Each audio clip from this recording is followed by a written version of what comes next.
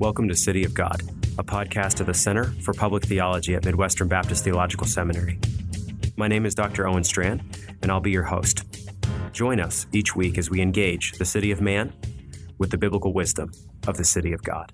Welcome to City of God. Today, I have in the studio two theologians who are on the faculty of Midwestern Baptist Theological Seminary, as I am. To my left is Professor Matthew Barrett, Associate Professor of Christian Theology. And to my right in front of me, let's put it that way, is Matt Millsap. He is Assistant Director of Library Studies and Assistant Professor of Christian Studies. Did I get that right? Library Services, but Library same thing. Services. Yeah. I'm getting a reputation on this podcast as massacring my colleagues' titles, so I'd like to apologize to the universe there. We are here to talk today about a few things. The new Rob Bell documentary entitled The Heretic, gentle little title there, designed to attract no attention, I assure you. And also we're going to broaden the discussion to talk about what we could call the Post-Evangelicals beyond just Bell. So, gentlemen, before we tackle other subjects, I just want to throw it to you. I'll go to you first, Dr. Millsap, and just ask you, what was your quick impression of The Heretic, this Rob Bell film that just dropped? Yeah, so as far as a quick take goes, I think it's very clear the documentary that the filmmakers intended to make, as well that Bell was amenable to them making. So from what I understand, he already had a relationship with the filmmakers anyway, somewhat of a friendship, and it was connected with them, and they had similar concerns that Rob Bell has expressed in his own speaking engagements and in his books, as we know that as he's gone down the road of post-evangelicalism. As far as the documentary goes, I mean, I thought that Rob Bell is a master communicator. I mean, I think that there's no question about that. He knows how to draw a crowd. He knows how to be compelling. He knows how to ask questions that people want to hear asked. But at the same time, perfectly comfortable with staying directly in the realm of questioning, and is going to present something that is not going to have anything concrete as far as doctrine goes or anything that might be divisive, but instead essentially preach a gospel of inclusivism and sort of portray that gospel as some type of an elevation of human consciousness to a higher level of solidarity, something that he mentions multiple times in the documentary, as opposed to anything remotely close to Orthodox Christianity. So it didn't surprise me whatsoever to see him go down that route in the documentary, considering he's been on that trajectory for a while now. Almost a Schleiermacherian kind of presentation of religion, you could say. Yes, very much so. Okay. Dr. Barrett, your first impressions on The Heretic. Well, I like the phrase you just used, Schleiermacher. Of course, we're referring to Friedrich Schleiermacher, who some have labeled the father of what we could call modern liberalism, what we today might call Protestant liberalism. I think that's a very astute observation, because if you ask yourself, as you're watching this, what is Bell's starting point? Where is his point of departure? It's not the Bible, as much as he talks about the Bible. It's not even Jesus Christ, really. That might be surprising. And it's not necessarily the gospel, especially the gospel as evangelicals have defined it. It's with man's experience, which is, it's interesting, isn't it? Because the whole thing comes off as a very eager attempt to be relevant, but actually it sounds very much like Schleiermacher. Where is our starting point? It's with our spiritual experience. What is relevant? Then we work from there to what the Bible is, to who Jesus is, to who God is. I found it fascinating, even shocking at times, where he says at one point, the very reason religion today fails is because it's not relevant. And for him, to be relevant means God is just love. God loves, at one point he says God's love is primarily about him loving the soil, or him loving those who are LGBT, and he has a long list from there. Well said. Well said. Yeah, it's fascinating to think about exactly what inclusion means for Rob Bell. This is something I was pondering as I was watching the film. Inclusion of who? So most who would profess Christ would say, anyone who is a genuine believer, I should say, would say that Jesus' death definitely does make atonement for sinners, and that's a scandalous message. back when Jesus preached it, and today, because the human heart, frankly, doesn't want to believe that if you have done bad things, you can be forgiven. We naturally incline towards a works righteousness in which we become great. But Jesus' death, which saves sinners, depends upon and necessitates repentance. That's how you get included. That's actual biblical inclusion. Mm. It doesn't mean inclusion of those who name some other name, but feel very genuinely in their experience, as you both are rightly saying. It means that you bow the knee to Jesus, confess all your sin, and trust in his atoning death and vicarious resurrection for your sin. Bell, however, preaches a kind of message that depends upon no repentance. I mean, I was thinking as I was watching it, if I'm an axe murderer and I'm listening to Rob Bell and some of the other folks in this documentary talk about just how awesome it is to embrace a kind of doubt-driven faith, I'm thinking to myself, this is awesome. I can be accepted by Jesus apparently right now. I don't have to repent like all these bad evangelical Christians have told me all my life. I don't have to confess my sin. I don't have to stop murdering people, apparently. I can keep on going my way. Do you think this is accurate in his system, I mean? You see it most vividly in the I mean, really, if you want to just know what the whole thing's about, just watch the last 30 seconds. How it concludes, you see exactly what you're talking about there.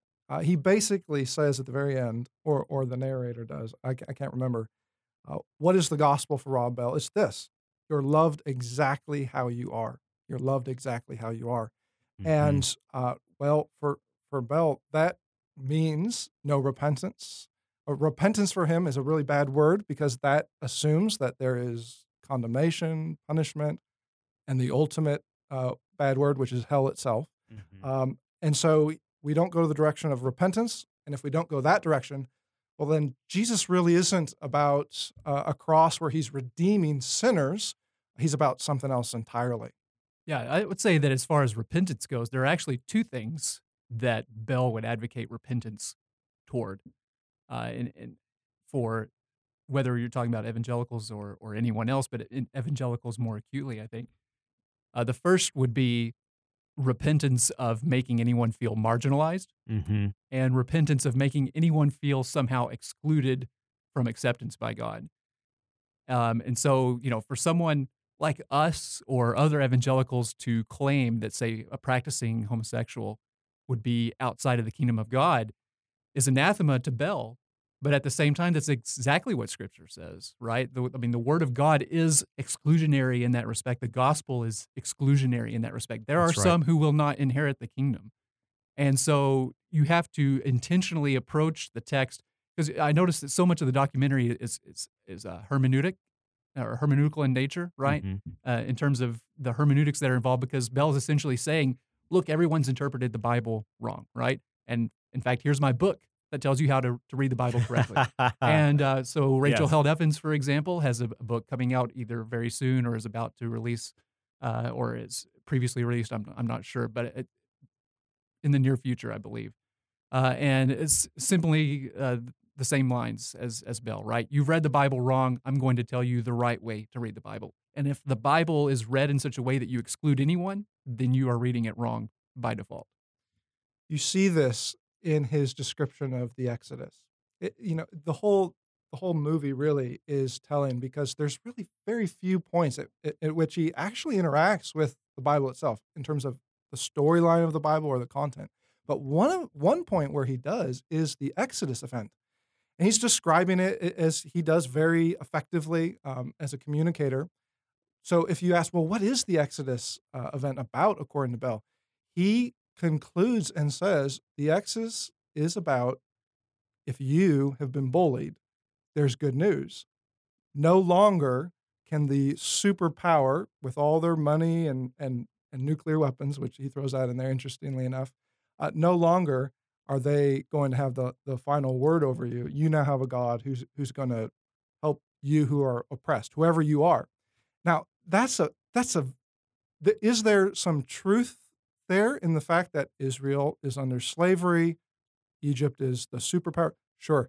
But isn't it interesting that what's missing from that picture? Passover. There's no blood Mm. of the lamb being Mhm. shed. There's no blood over the doorpost. There's no wrath of God. There's no bigger, larger story of, is Israel being liberated, not just because they're experiencing oppression, but to be redeemed, to be in a covenant, in a relationship with God, a saving one that they frankly don't deserve at all.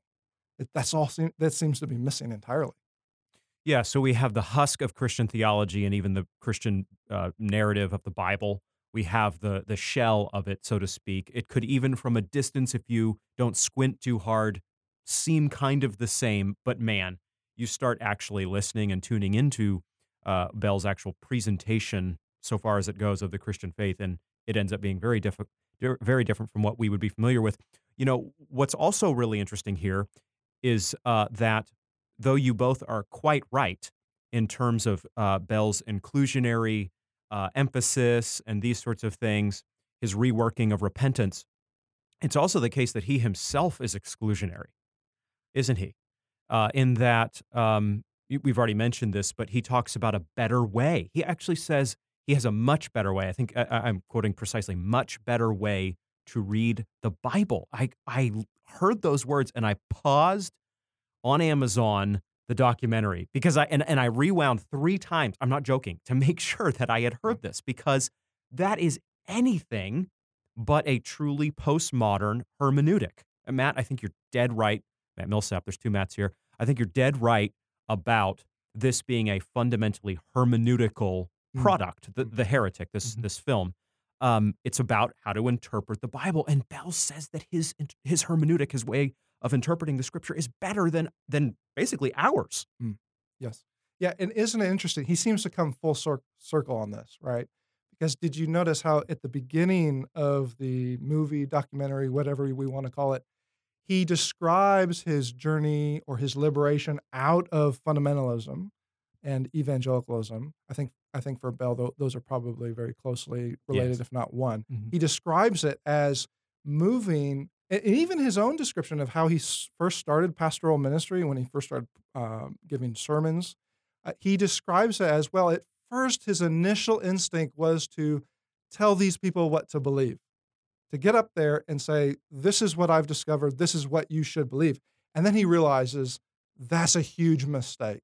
That's a totally wrong approach. We need to be just asking the questions. Yes. But then at the end, he starts to move back toward that direction altogether when he says, I've written this book about what the Bible is and what you should believe about the Bible and how you should read it. And this is the way to read it. He's come full circle, though I don't think he realizes it all. I don't think he realizes the irony on multiple points. So Owen wrote a piece recently for the Center for Public Theology that addressed, some of these concerns, but it just seems so ironic for him to have such epistemological certainty regarding the way that he is telling you that you should read the Bible and should understand the Bible, yet also at the same time sort of turning into its own market this idea of the need to question everything that you have previously learned, as far as, your evangelical Christian background, or if you're someone who's only nominally a Christian, you more than likely have heard everything taught to you incorrectly. And so you need to question all of that. Questioning and doubt is elevated to the level of virtue, essentially. And yet, at the same time, he still is able to exclaim that he has such certainty regarding his interpretation of the Scriptures and the way that you should read them. If I can add to that, I think what was also shocking to me was I came to this film, and he often refers to the Jesus movement or the Jesus way, different phrases. But I think I walked away surprised that there was actually very little of Jesus in it. That's right. Especially for a message of tolerance and inclusivism, especially for a message where he's kicking against his upbringing in many ways. So we can talk about the gospel, we can talk about Jesus, but when we actually talk about the teachings of Jesus, they seem to be missing from Bell's own message, at least in the film. And Jesus himself actually has some very concrete things to say about what to believe. Now, does Jesus raise questions? Yes, and in a very radical way, which Bell loves to point out again and again. And in one sense, he's right to point that out. But I think what Bell forgets is that Jesus doesn't leave those questions hanging and use them as an opportunity to then justify just complete inclusivism. Actually, he uses those questions to then move directly to very specific answers. And Jesus is very frank about it. He says eternal life hangs in the balance. Good words on Christology there. It's fascinating to see Bell essentially transitioning from being something of a Christ promoting post-evangelical to being now basically a theist. He almost seems like that's more the ground now he's decided to hold and wants to defend and wants to promote. Everybody listening to this who is paying attention, let's broaden this beyond Bell now, who's paying attention to what we're calling the post-evangelicals, Jen Hatmaker, Pete Enns, Bell, Pete Rollins, numerous other figures we could mention, should know this. Like a National Geographic special, the snake is eating itself. That is what is taking place in real time right now. So Bell's book has just come out. Held Evans's book is coming out. And we're trying to do our part to take these ideas seriously. By the way, this isn't an ad hominem podcast or something. We're taking ideas seriously. We're not just throwing stones or calling people names. We're trying to, again, take them seriously. But you need to know this. This hermeneutic that is being promoted by the post-evangelicals that radically promotes doubt, that says that doubt is the starting place, that says that you need to rethink everything except for, by the way, that which the rethinkers produce, does not hold. It cannot hold. It does not logically work. So, guys, with that stated, knowing that the snake is in the process of digesting its own tail as we ourselves live and breathe and talk, let's look back a few years and let's try to trace out how we got to where we are today. We were all seminarians at about the same time. The movement that was hot, that was in vogue, that was on magazine covers even, when we were in seminary, was the emergent church movement. How have we gotten from the emergent movement? And of course, we could go back and back and back, but let's just date it there, 10, 15 years ago, something like that. How have we gotten from the emergent movement to today's post-evangelical movement? What would you say, Dr. Barrett? Well, you're exactly right. I think that it doesn't take too much memory to remember those days when the emergent movement was hot and pretty much the best thing since sliced bread. It was all the talk. I mean, it was on everyone's lips and mouth, and it seemed to be a movement that was going to last, to be here. It's interesting, though, as we look back, I think some have even raised this question recently, and that is, where has it gone? And I think that's a legitimate question. With the emergent movement, there's a whole slew of figures you could look at, Brian McLaren being one of the most significant. With that movement, there was a very similar approach being used. That is, rather than Bell says this himself, rather than looking for, say, solutions, we're looking for solidarity. And by that, Bell means just human solidarity, very, very broadly. That's right. And I think that's an ingredient that was present in the emergent movement, was let's throw away this entire paradigm, trying to find truth, trying with a capital T, trying to find answers to our questions. And let's actually just start over, raise questions without feeling the pressure to actually answer those questions, and be open to anything, including anything that might contradict the biblical beliefs that we grew up believing.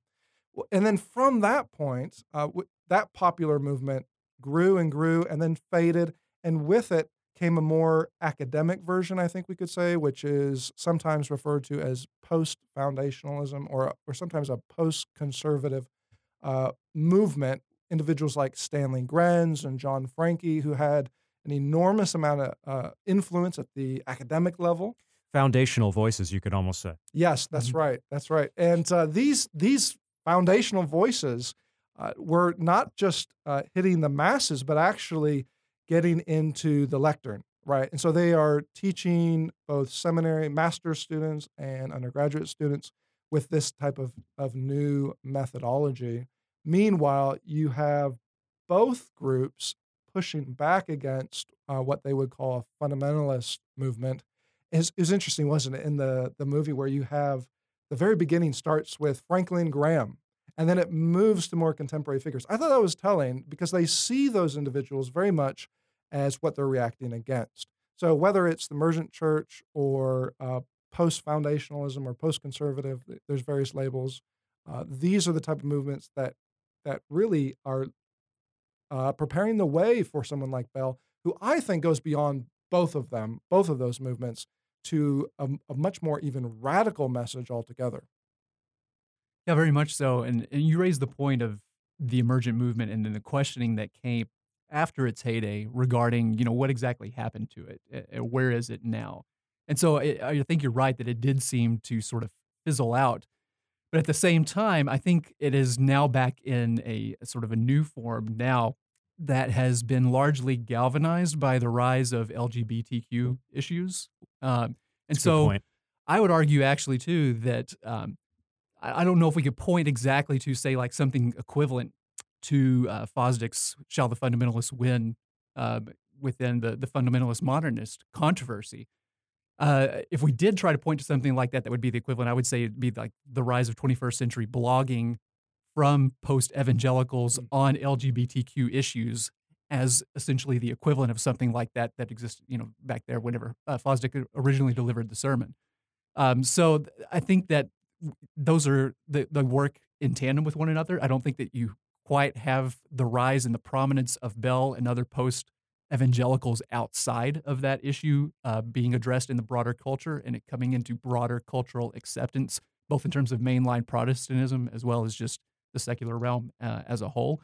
So I see those two as sort of I would say that they're wedded to the point now that you can't really separate the one from the other. That they go hand in hand. And that's why that movement, both in terms of LGBTQ issues as well as post-evangelicalism in general, needs a sort of Bell-like figure as its main prophet, if you will. One of the things I That's right. keep telling my students is that though those who are publishing books these days may say postmodernism is over, sometimes they'll say, well, we're in a postmodern state now. I like to remind students that, well, that may technically be the case. I don't know. Maybe it's debatable. But when it comes to those students who are, or those in the church who are in the pew, that's not the case at all. They are still Mhm. feeling the heavy effects of postmodernism, which of course predates the emergent church, but the emergent church and then some of these other movements leading up to Belt are definitely the religious version of postmodernism that has been latched onto and sort of reconfigured for a church audience. Oh, Yeah, and I would say I agree with that. I would say that postmodernism in its late stages is seeming to be actually harder edged than modernity. So a lot of postmodernists, of course, would critique the Enlightenment with its elevation of reason and its continuing belief in objective truth, objective meaning, um, at least for some thinkers, some philosophers. Many postmodernists would say that there is no absolute truth. There is no objective meaning to be reaped, harvested in the cosmos. And yet, humanity's activist instinct is still very much alive. I think this is a good point that the LGBT cause has given the movement the oomph it needed, kind of a jolt, a revival almost, an awakening almost in the last few years. Because we're seeing today, for example, on secular university campuses, that actually so-called postmodern students and postmodern faculty members are not treating all belief systems as if every pig is equally equal. Some pigs are not equal, and some students and some worldviews and believing and expressing in a college classroom that there are only two genders, for example, that is not a tolerable view. So here's where, circling back to my original statement, I think we're seeing that postmodernism, late postmodernism, may end up being harder edged even than modernity. Modernity, of course, birthing things like the French Revolution with all its blood that it was bathed in. So there's some significant things to sort out there historically. I want to go to Dr. Millsap. We're going to have to wind this up. So many places we could go. One of the things that Bell talks a lot about is wonder and beauty and mystery and rawness and pain and these sorts of things. You actually here at Midwestern College teach a class called Christianity and the Arts. You and I both share a strong aesthetic impulse. Bell really is trying to sort of cultivate that aesthetic crowd. He's sending out numerous dog whistles to those who like beauty and like mystery and like wonder. He's painting people like us three as those who are the enemies of mystery, wonder, rawness, beauty, embracing, all the transcendence of this place, so on and so forth. What would you say to somebody who hears Rob Bell in this film, reads his books, and then accuses us of killing an interest in beauty and wonder? Does biblical Christianity actually put the knife in the back of beauty, or not? No, I don't think so at all. I don't think that there's anything that could possibly be more beautiful or more mysterious that we would be comfortable with embracing that mystery as the mystery of the triune God, right? Mm, And I mean that's the highest level I think that you could possibly go to aesthetically, as well as in terms of appreciating the mystery and the wonder of something like that. But even I think that you also see sort of the majesty of certain doctrines themselves. For instance, so like say something for like forensic justification, for instance. That I mean that's such a magisterial doctrine, if you will, that you cannot look at that doctrine. I guess you could take two perspectives, right? You could take maybe Bell's perspective on a doctrine like that and reject it entirely, right? Because of the exclusionary aspect and the whole component of the wrath of God being involved there. It turns God into a divine child abuser. All these arguments that we've heard over and over that's from right. that crowd, right? Or you can look at it the other way, which is to see the grandeur of a doctrine like that and how beautiful something like that is, that any of us could ever possibly be justified by the imputation of Christ's righteousness upon us. And so that in itself, even though it's clearly delineated in Scripture, is still nonetheless mysterious whenever you really think about that, and full of wonder and should produce awe in us. So to say that Bell, or for Bell to claim or otherwise imply that he and his crowd and the doubts that involves, that they sort of have cornered the market on awe and mystery, I think is completely wrong, because whenever you take a look at what the Scriptures actually teach, I think we as believers are supposed to have that same awe and mystery regarding both the teachings of Scripture as well as the God who has revealed himself to us in them.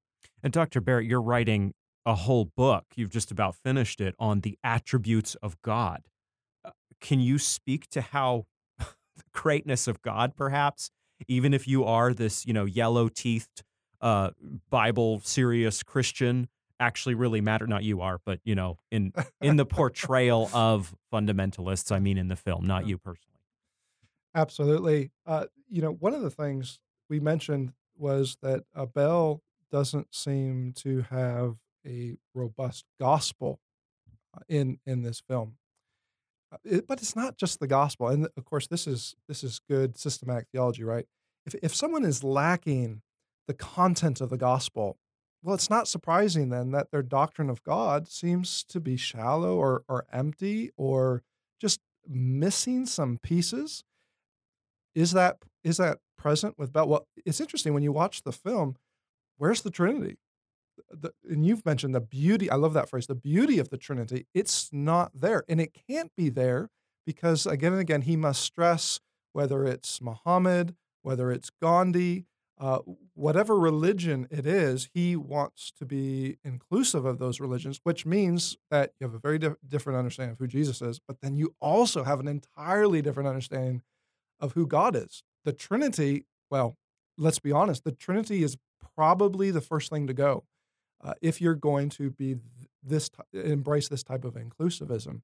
But you're right. The beauty of the Trinity, if that's missing, Christianity is no longer Christianity. I mean, J. Gresham Machen pointed this out back in 1923 when he wrote that book, Christianity and Liberalism. But he's right. I think what we're seeing here is not just a different type of Christianity, maybe a slightly different version. We're seeing something that's not Christianity at all. That's strong and I think accurate. And I want to say, as we close here, to any younger evangelicals, those who watch this film and are confused by it, I want to say further, I'll speak on behalf of all three of us who are involved in theological education and trying to train the next generation at the college and the seminary level. We need to do our part to help our youth. And Bell was once in these kind of groups. Bell was once in somewhat solid evangelical settings. The next Rob Bell could be in our youth group. I mean, the next Rob Bell could be in our classrooms here on this campus. We never know which direction a person is going to take, but we need to do our part for us three as theologians, but for the huge class out there of pastor theologians, whatever position you hold in the church, as a pastor theologian, a watchman on the wall, you need to help youth understand that God is the central good in the cosmos. There is nothing better than knowing the God of Scripture, being approved by the culture and patted on the back by peers who are not Christians is not the end goal of life. You need to know as well, you need to train your students that they need to doubt their doubts. They need to question those who question everything.